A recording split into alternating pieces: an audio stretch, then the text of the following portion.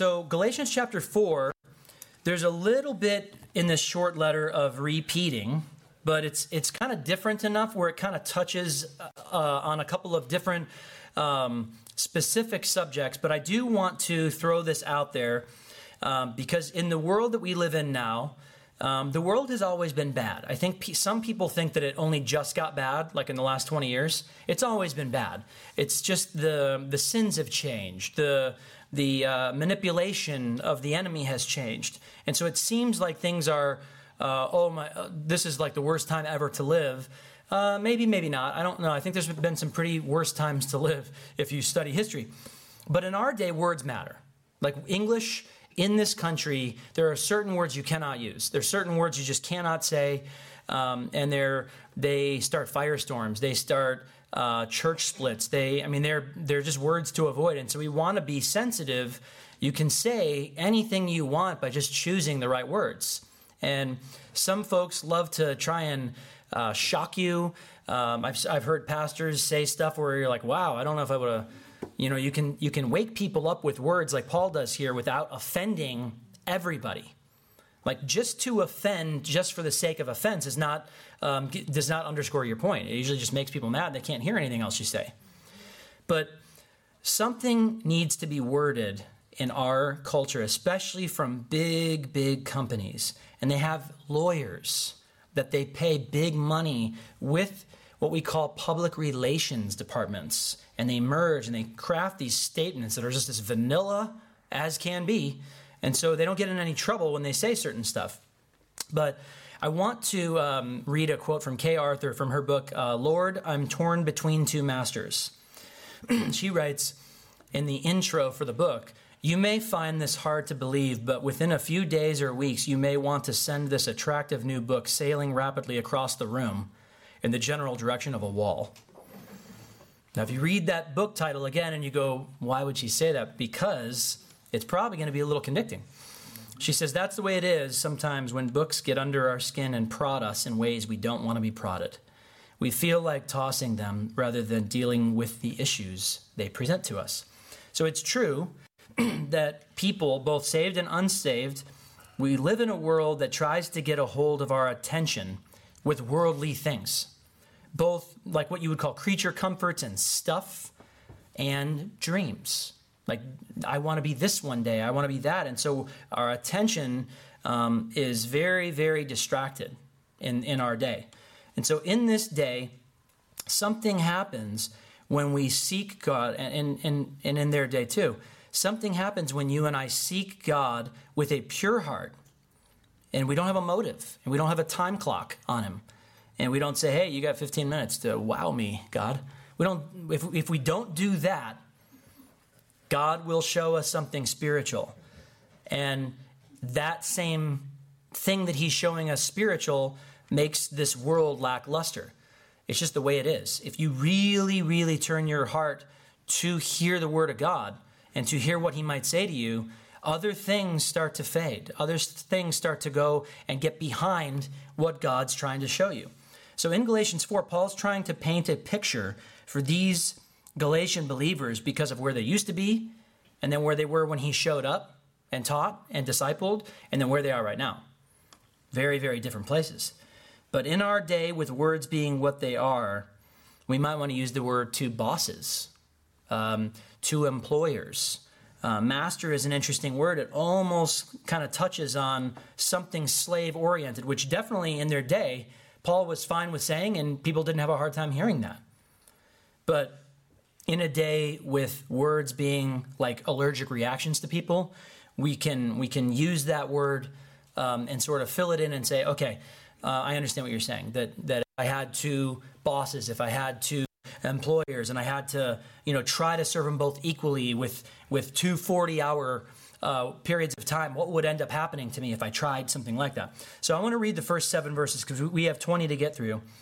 Paul says, now I say that the heir, as long as he is a child, does not differ at all from a slave, though he is master of all, but is under guardians and stewards until the time appointed by the Father. Even so, when we were children, we were in bondage under the elements of the world. But when the fullness of time had come, God sent forth his Son, born of a woman, born under the law, to redeem those who were under the law, that we might receive the adoption as sons. And because you are sons, God has sent forth the Spirit of his Son into your hearts, crying out, Abba, Father. Therefore you are no longer a slave, but a son. And if a son, then an heir of God through Christ. There's so much in this, but I want just the picture of what he's trying to say to really sink in because of what happens in verse 8. There are not many freedoms for a kid. When you think about a kid in this day that would have inherited, let's say he was like the Caesar's son. Let's say he was the governor's son or the magistrate's son, and he was going to inherit quite a bit. Those types of guys back then, they had a way of kind of keeping their kids in check. We don't really do that tons in our culture because of, once again, the things that we have seen on TV and the things that people say, and you can't spank a kid and all this other stuff. And all of this stuff becomes clouded because somebody abused their kid, somebody beat their kid like really, really bad in public, and now everyone goes, oh, all spankings are bad because you've been influenced by something that was misused. Obviously, God's not calling us to hurt our children in front of a huge audience. Obviously, that's not spare the rod and spoil the child. That's not what it is. But because the world would love to manipulate Scripture and take anything God and try and turn it on its head and try and go, see, this is why God isn't trustable, or this is why God isn't benevolent. See? So, freedoms as a kid, you have limited freedom. But you may, if you make it to 18 or whatever their legal age was, it was different, you may be inheriting the power of the world in a Caesar's case. You may be inheriting a country, a state, a jurisdiction. But when you're a kid, you don't have access to that wealth, you don't have access to that power, and you're treated like the servants in the home, in a sense. There is something over you until a time comes. And what Paul was trying to say is, just like that picture, the law kept all of us as people in check. It kept us underneath it. Nobody was above it. When Jesus was born, he even says, Jesus was born under the law. Jesus entered in and had the same struggles you and I have. He was tempted the same exact way. The difference was he didn't have a sinful genetic father. He had Father God. All sin is passed through Adam. And so we have that problem from day one. He did not have that problem. It doesn't mean he wasn't tempted. It doesn't mean that Jesus couldn't recognize when he was being tempted how beautiful those Texas rolls looked, right? Like Satan's like, you could make those butter honey rolls from T-Row. And yes, there you go. And all of the power of the world. What does the scripture say about who's in charge after sin and the curse entered? Satan runs the show around here. Satan influences way more people than people realize. And so he goes, hey, just worship me and I'll give all of this to you. Why don't you show your power off? Show me who you really are. Why don't you jump off this mountaintop? And all of those things he realized were not trusting God. They were trusting in the enemy. They were trusting in this guy who was sent to test this lamb, to test this spirit, to see how Jesus could hold up because he was not above the law. If he was above the law, he probably would have walked into the temple all the time when he was in Jerusalem and shimmied on back to the Holy of Holies and said, "What's up, Daddy?" But he didn't, because he was not of the tribe and he played within the rules of the law. So, Jesus redeemed those that were under the law, that we could become what? Sons and daughters. We could be in the family of God. That was not possible. Whether you were Galatian, whether you're Jewish, before Jesus resurrected from the grave, that was not possible. You could not have a relationship with God Almighty where you could call him Abba, which means daddy. And you'll see and hear little kids call their daddies Abba all over Jerusalem. It's the cutest thing in the world. They just scream, Abba, Abba, as they walk down the street. When you hear that, it just kind of like tattoos this verse into your head. But you are no longer a slave, but a son. In other words, you're not under bondage. You are in the family. But, verse 8, but then indeed, when you did not know God, you served those which by nature are not God. So where did he pick them up? Where did he pick some of these folks up? He picked them up most likely in the Greek mythology, Zeus and Hermes and Aphrodite and all these Greek mythology people. I don't know if you guys ever studied Greek mythology. It's an interesting thing that they throw at you in English literature in junior high. Because once you're done studying, I don't really know why we did, but once you're done studying it, you see there's pictures obviously in the book about some of these tales that they tell. And it almost becomes like a comic. It's kind of entertaining. It's like a comic book come to life. And then you hear these things where they go, oh, and then Zeus did this, and then Hermes did this, and you're like, who in the world can verify any of this? They just say it. If we say it, it's true. But when you did not know God, you served those by nature who are not gods. So your culture threw little gods at you, little g. They threw Greek mythology. They threw Ra, maybe, the sun god. They threw all these things at you and said, hey, you got to worship these things. And there's more gods than you can even come up with. I mean, there's probably another one that wasn't even a god back then, now, that we didn't even know about. I'm just saying, likely is. Verse 9, but now after you have known God, or rather are known by God, how is it that you turn again to the weak and beggarly elements to which you desire again to be in bondage? This is huge because this is a problem for all humanity since Adam and Eve. That we could walk into freedom, that we could walk into a relationship like Adam and Eve did have, arguably the best one ever that any of us have ever had this side of heaven.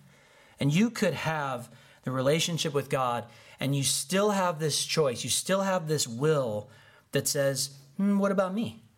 What about what I want? Yeah, it's awesome talking to you, God, and yeah, you've made paradise for us.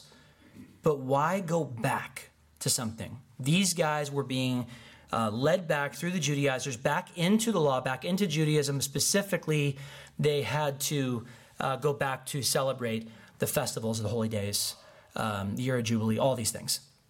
So you're now known by God, but you're going back, and now you're going to be slaves of a different kind. Like I said before, it doesn't matter which little g it is. You go back to these things, and it doesn't matter if one of them's like goodish. Well, isn't Judaism like better than Zeus? I could hear some of them saying that. Well, are you just comparing? Like, if there's two directions, if there's heaven and hell, then Zeus is like deep hell maybe, and like Judaism to justify you is like maybe like shallow hell. Still hell. I mean, I don't know. I don't think there's rates of sin. There's consequences to sin. But sin delivers us to death. That's why Jesus died. It doesn't matter if the sin was like minuscule. It doesn't matter if they're like, but Jesus came through Judaism, so isn't this a good thing? It's not that. It's what you're saying. What you're saying is I can self-justify. What you're saying is Jesus alone on his own isn't enough. But I got to go back. I got to start doing. Many of these people weren't even Jewish. So they're going back to something they don't even have a history with. I understand some people that had history with it, struggling with it, like some of the disciples. I understand some of that. But when you go back to anything, there's only two directions in life. Satan would love to tell every person that won't listen to God that there are 50, 100, thousands, millions of directions that you can go. I mean, that's basically what Hinduism says. Hey, earnestly try to pursue God or something holy or whatever, and as long as you're earnest, you'll get to the top of the mountain. That is so opposite of what the biblical gospel teaches people. That, like I was watching the Veggie Tales with St. Patrick, one of the greatest things ever, and St. Patrick was obviously became a prayer warrior, and so one of the in this actual cartoon, they were earth worshippers. There's a lot of that Wiccan that comes out of Ireland and the British Isles. And one of them goes, hey, here's a stick. Do you want to worship it? And he goes, no, thanks, I'm good. I mean, that's the thing, is earth worship. Earth is beautiful, right? God made it. I love the bumper sticker that has the E and the H out, and it just says art. God's an artist. This place is beautiful, except for where we pave it and put Amazon fulfillment centers. Then it becomes really ugly. Sorry, I have one in my backyard, and I'm not over it yet. A big concrete box that used to be a river area. 5 acres of black asphalt now holding heat all summer there, where it used to just be beautiful desert. But all that to say, the earth is beautiful, that the mountains are beautiful, that rivers are beautiful, and there's still beautiful places that haven't been messed with. But it's still just something that God made. It isn't God, and it was created like us, like the angelic. And so he's like, I don't care what you're going back to. Why would you? That's the question. Like, who cares what it is? Who cares if you kind of like Zeus still? Who cares if you're scared of him when it's raining and lightning bolts might come? And you think that actual lightning bolt is him. Maybe they did. I don't know. There's a lot of superstition out there that it's tough to get it out of the head sometimes. But once you've been known by God, how is it you turn back to beggarly elements? These are low-lying fruit. This is garbage. What you're trading right now in Jesus to go back to the law, I don't think you Galatians really understand it. The Judaizers have made it sound really slick, like an amazing snake oil salesman. But you guys can't possibly get there. No one ever has. God Almighty had to step down to fulfill the law. He says, you observe days and months and seasons and years. I'm afraid for you, lest I have labored for you in vain. It's hard to put these things into words because we're reading a letter that, yes, has some age to it, but Paul is agonizing over these folks, missing the point after he gave them so much of his blood, sweat, and tears. When you go as a missionary, especially in this day when you're establishing churches for the first time, and you go through and you disciple people, and you don't just share the gospel one Friday night and then blow out of town and expect them to just develop on their own. You spent time with them. You loved on them. You showed them the real Christ. You showed them the real Jesus. It's hard for us to understand how much this hurts him. He gave them one thing. He gave them the pure gospel. And now they're casting it aside and they're going back to the law. And because the Judaizers are really, really, really convincing, in verse 12, he goes, Brethren, I urge you to become like me, for I became like you. You have not injured me at all. You know that because of my physical infirmity, I preached the gospel to you at first. And my trial, which was in my flesh, you did not despair or reject, but you received me as an angel of God, even as Christ Jesus. This is huge for a lot of reasons. I want to stop just a little bit. There's a lot of people get hung up on like, oh, Paul must have had this like pink eye on steroids. Paul must have had just a nasty, nasty eye booger that was like a patch. Whatever it was, there's a lot of people that just get derailed by this, and it's like it's just a detail in the story. What he's saying is, I was really not very presentable. We live in a culture where the Joel Osteen and his wife, I mean, they dress to the nines or whatever that saying is. I mean, the guy's wearing suits, his hair is perfect, his wife's, they're wearing like expensive clothes, they travel in style, and the people in their church really, really, really like that. Now, if Joel Osteen showed up next week looking like Paul showed up at this church, some people would bail because they're used to a clean, sanitized product up there. Like, well, a pastor needs to have like this type of look, and he has to have Armani suits, and he's got a G650 or whatever. I mean, it's that's a nice plane. I don't know that the church should pay for it. You know what I'm saying? $50 million jet. I don't know who's paying for it, but he's got something along those lines. But Paul's saying, look, I showed up and you guys didn't like throw me aside. You didn't cast me aside. You didn't despise me or reject me. And my issue was right in front of you guys. And sometimes human beings, we just have this hard time getting past physical. Because if a homeless guy, if I went on vacation and I put a guy up here that I pulled out of the river over here, and he was sleeping in a box and he hadn't showered in a month, and hair was all gnarly and dirt in it and such, and the beard had a donut in it. But you guys would be like, oh, who's this? I mean, I know you would, because it's like, who is this guy? We don't know. You're like, is it Jim? Just kidding. Jim, what happened in a week, bro? Are you in a movie soon? Because that's got to be makeup. But if this person taught, and everybody was just like, wow, that is from God, you would have if he's just teaching, you're like, dude, we're going to listen to this guy. Like, he came in, he blessed us, he taught the word, it was awesome. You're still maybe going to be like, yeah, but it was really stinky. Like at the end, maybe you'd be like, it was a little stinky. Why can't you shower? We shower in this culture.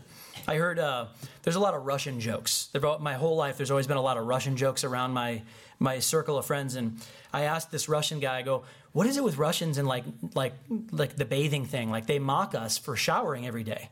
They're like, oh yeah, like in Russia, like your month or weekly bath is like, that's what they do. Now, granted, I know it's cold. There's not as much summer sweat like here, but still, like that's a thing. They think we're stupid. They think we're like you guys are way too clean. It's like if you met somebody who showered hourly, you'd be like, ooh, that's weird. That's too much. They think that about us. But if you come into a culture where people kind of expect a presentation, you should at least try to like, hey, I don't want that to be a stumbling block. But this wasn't possible to hide with a pirate patch or whatever. This was right in front of it. And what does he say after that? What then was the blessing you enjoyed? For I bear you witness that, if possible, you would have plucked out your own eyes and given them to me. Have I therefore become your enemy because I tell you the truth? Whether or not this was an eye disease, whether or not this was a result of after God saying, hey, my grace is sufficient, leave it alone. Your appearance, your weakness, your whatever gnarliness of the eye, trust me, I'm going to work with it. And trust me, people are going to accept the message where I send you. I'm sending you. I'm telling you where to go. They're going to take the gospel. They're going to receive it. And he's saying, you guys loved me like no other. You received the message. I discipled you. It was like you would honestly have given me your own eye, which once again, I don't know because it's not said specifically. And there's a lot of commentators who go, you got to bail out on this whole like eye thing because it's not the point. But at the same time, I was watching this blind guy walk down the street the other day with this stick, and he was on Grant Road, and that made me scared because he's walking on the sidewalk, and Grant Road sidewalk's like 2 feet from somebody's towing truck mirror, which is true, and he has a stick with a little ball on the end, which he can feel where the curb was, where the buckles are on the concrete, where the edge of it is, and I'm watching this guy, and I'm like, man, eyes, I don't know if God's like, hey, pick one sense to not have. I'm not giving up my eyes. Maybe that's more the thing. Like to not hear, to not smell, I don't know. Like I want them all. It's a miracle that we wake up and everything works on us any day of the week. As you get older, as I'm getting older, I realize, wow, I guess that lower back pain is just kind of always going to be there now. Yeah. You wake up in the morning, you're like, oh, it's tight, no matter how I sleep.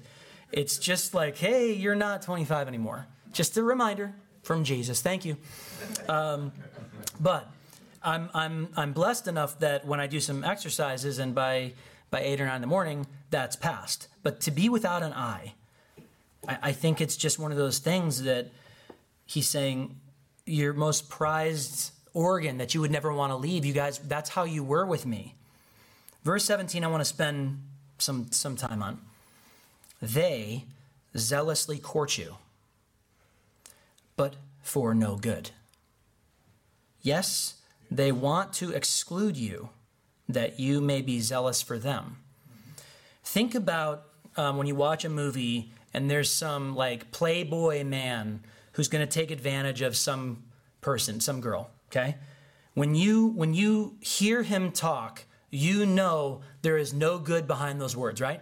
You go, oh, this guy's a scumbag. This guy's terrible. Run away. It's a Hallmark movie. They all have the same exact story. In the end, the widow or whatever is going to meet the Prince Charming who she really always needed to be with. And it's going to be a wonderful Christmas miracle. No, I'm just kidding. But I've unfortunately seen a few of them, and they all end the exact same way. They court you.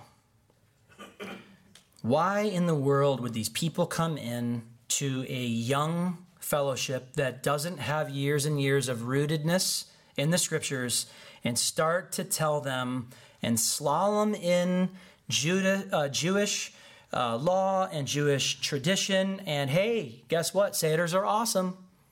Well, of course they are. They're wonderful. I think they're awesome when people do them. But you're not doing it to be recognized by Jesus for like, hey, Jesus, I'm like from Norway, but I'm doing a Jewish thing. You love me now? You love me a little bit more now? No, not at all. But these guys are zealously coming in, zealously courting this group of churches, these Galatian churches, and they're coming in and they're feeding them this lie that they have to go back to something. And at the same time, why? And I ask this question of you. If you ever hear some teacher, there's 8 million teachers between podcasts, YouTube, Facebook. You can find a pastor in the middle of nowhere in a country you will never go to, and you can hear some little sermon from Facebook or whatever. It's pretty remarkable that this stuff is so available through just a little telephone. But when you hear somebody and you go, wow, I've never heard. That sounds really cool. That sounds really slick. That sounds really spiritual. What's the angle? Always ask what the angle is. Always judge it. Always go back. If it's not somebody that you know and trust, and they're literally quoting scripture and they're just exposing what the scriptures really do actually say, and the angle is not that you will love them or that you will make them rich. The angle is that you, the pastor, would feed them. That's it. When it's not that, you have to take whatever this is, and you have to take it back to the scriptures and go, now where does that fit in?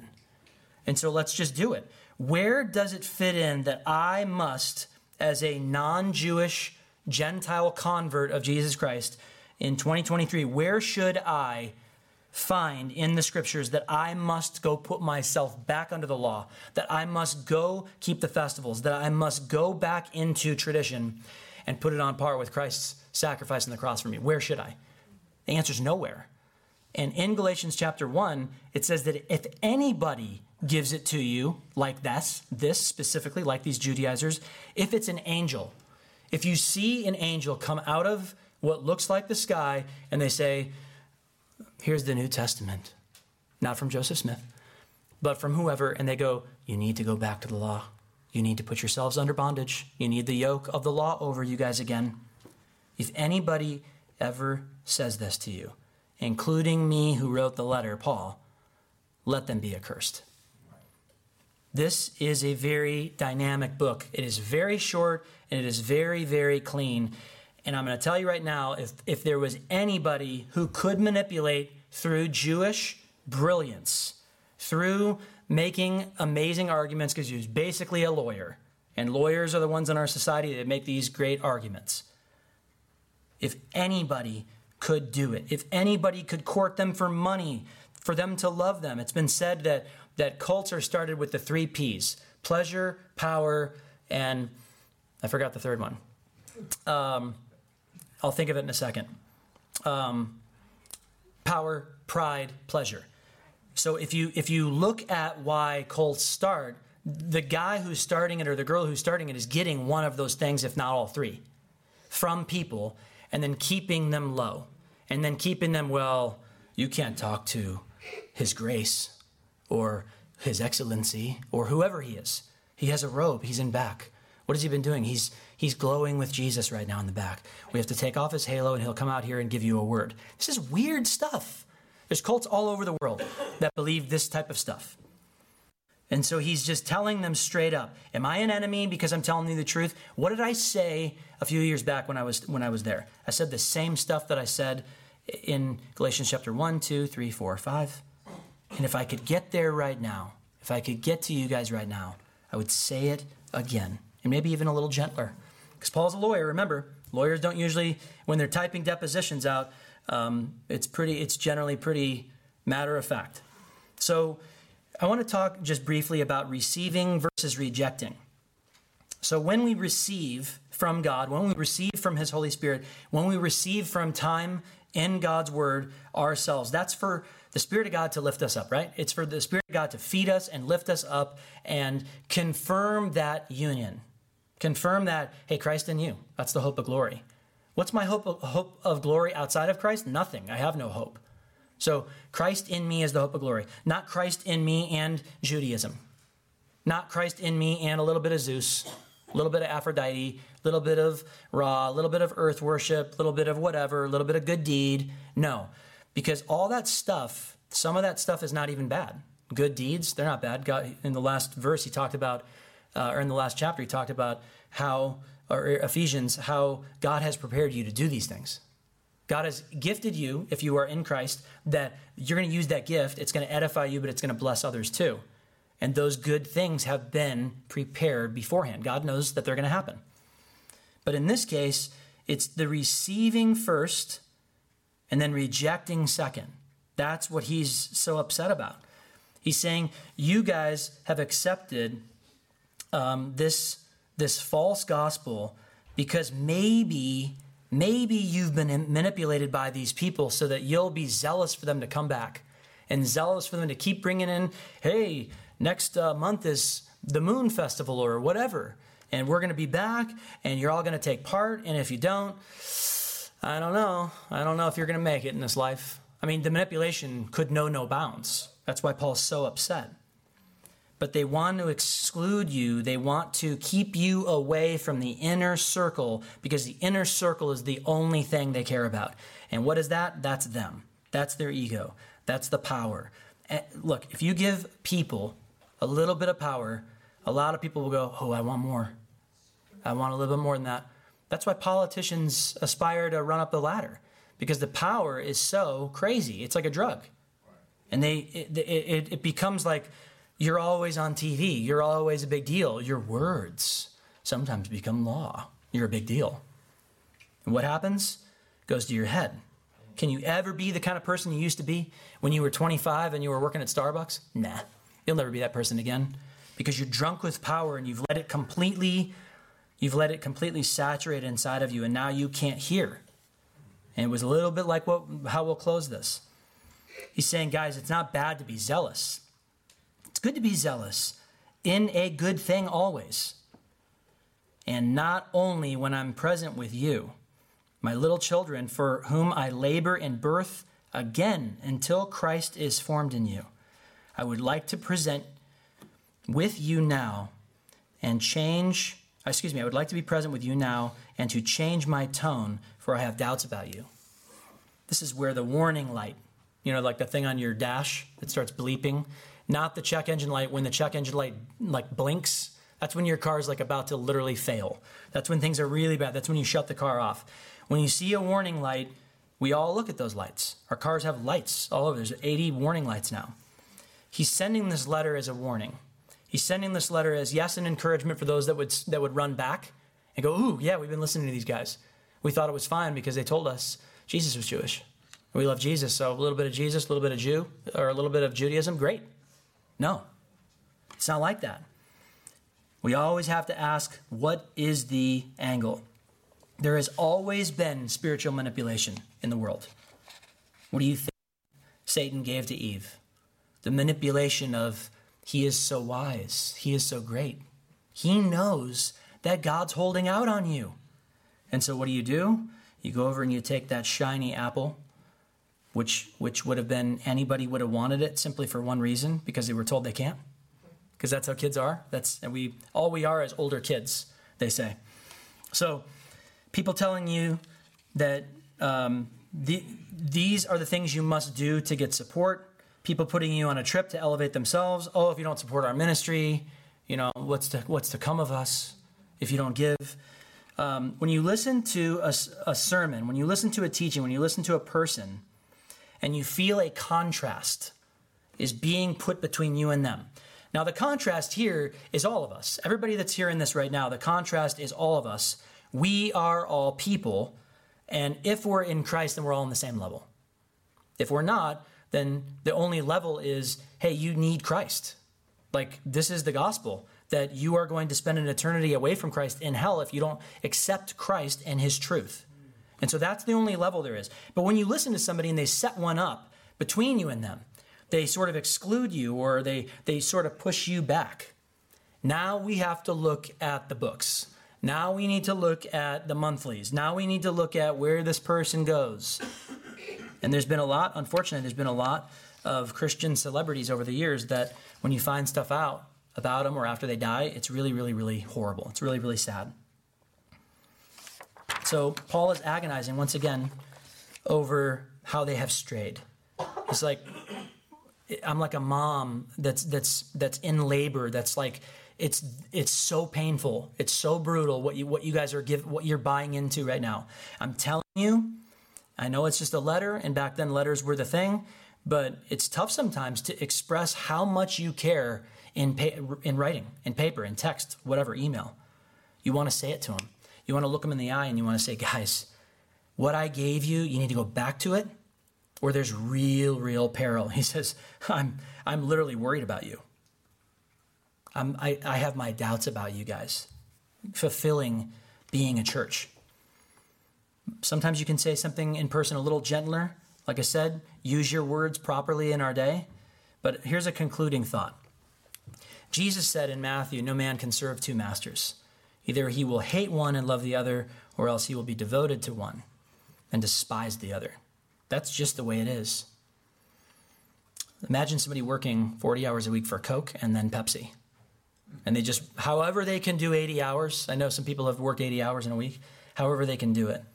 And the boss at Pepsi goes, man, you started out great, but you've been slacking. It's like you're tired when you get in here at 6 a.m. And you're like, yep, I'm sorry. I'll try and get more sleep. There's just not enough hours in the day. Because at 2 o'clock, you run across the street in Hotlanta, Georgia, and you go work for Coca-Cola, and you work there until 7 or 8 o'clock at night, and you come home and you take care of your stuff, and you eat with your family, and by the time you get up, it's 5 hours or 6 hours tops, 7 days a week. How can you possibly give them your heart and soul, both of them? It's not possible. You don't have that ability, I don't have that ability to do. There are many choices in this life, but God will not let his children serve idols and him. We see this over and over again in the book of Judges. If you read the book of Judges, it's a nasty piece of history, let's just say. Not Israel's finest hour. They didn't really have that many awesome hours in the Old Testament, but this was really bad. I want to close with a quote from Dan Stone. He says, any activity that's giving you your identity is an idol. I think we really need to hear that one more time. Any activity that's giving you your identity is an idol and is contributing only to the flesh. Our flesh thinks it needs external things or activities to give it life. It really does. It wants compliments. It wants external affirmation. It wants the place of authority. We are dangerous people living out of our flesh as Christians because we're using others to validate us, which is exactly what the Galatians were doing. They were validating themselves by placating and agreeing with the Judaizers. Oh, yes, this is great. Bring in more tradition. Bring in more things that we don't know about. And we'll all just bow to it. And we'll push Jesus to the back burner. Once again, because when we use others to validate us, it's an idol. But when we no longer need those externals, when who we are in Christ and who he is has become foundational truth in our life, then we can handle the externals because we don't need them for our identity. God will take us through situations again and again and again to bring us to the place where he is our total life. For the Christian, that is a great thing, and it hurts. I want to read it one more time. If you're a Christian, God is going to take you through situations, if need be, again and again and again. That is a cycle, like the Judges, like the book of Judges, to bring us to the place where he is our total life. That's the point of living down here, is so that you're safe for his place. Because he's not going to bring people up there that have been influenced by Satan going, hey, he's holding out on you. Because that happened once. And Satan was thrown out. God is not going to share his glory with anybody. He doesn't need to. He never will. And we don't deserve it anyway. Some people walk around and they think that they deserve it. But let's just be honest. God Almighty, if you know what we know, nobody deserves to be on par with him. Because we're all created. And we have all blown it. We've all messed up in this life. But if need be, God will take us through that same situation again and again and again to bring us to the place where he maybe pries our little grubby hands off of the idols that we've held in the past. Let's pray. God, I pray that if we are in need of that, God, that you would very quickly move that to the forefront, Lord, that you would show us if we're trusting in anything but you, And God, we are prone to do it. We're prone to wander. We're prone to look at other stuff. But I do pray, Lord, that we would have the sober minds to really look clearly at you and say, Jesus, you are enough. Come and be my life. Let me abide in you. And it's in your name we pray, Jesus. Amen.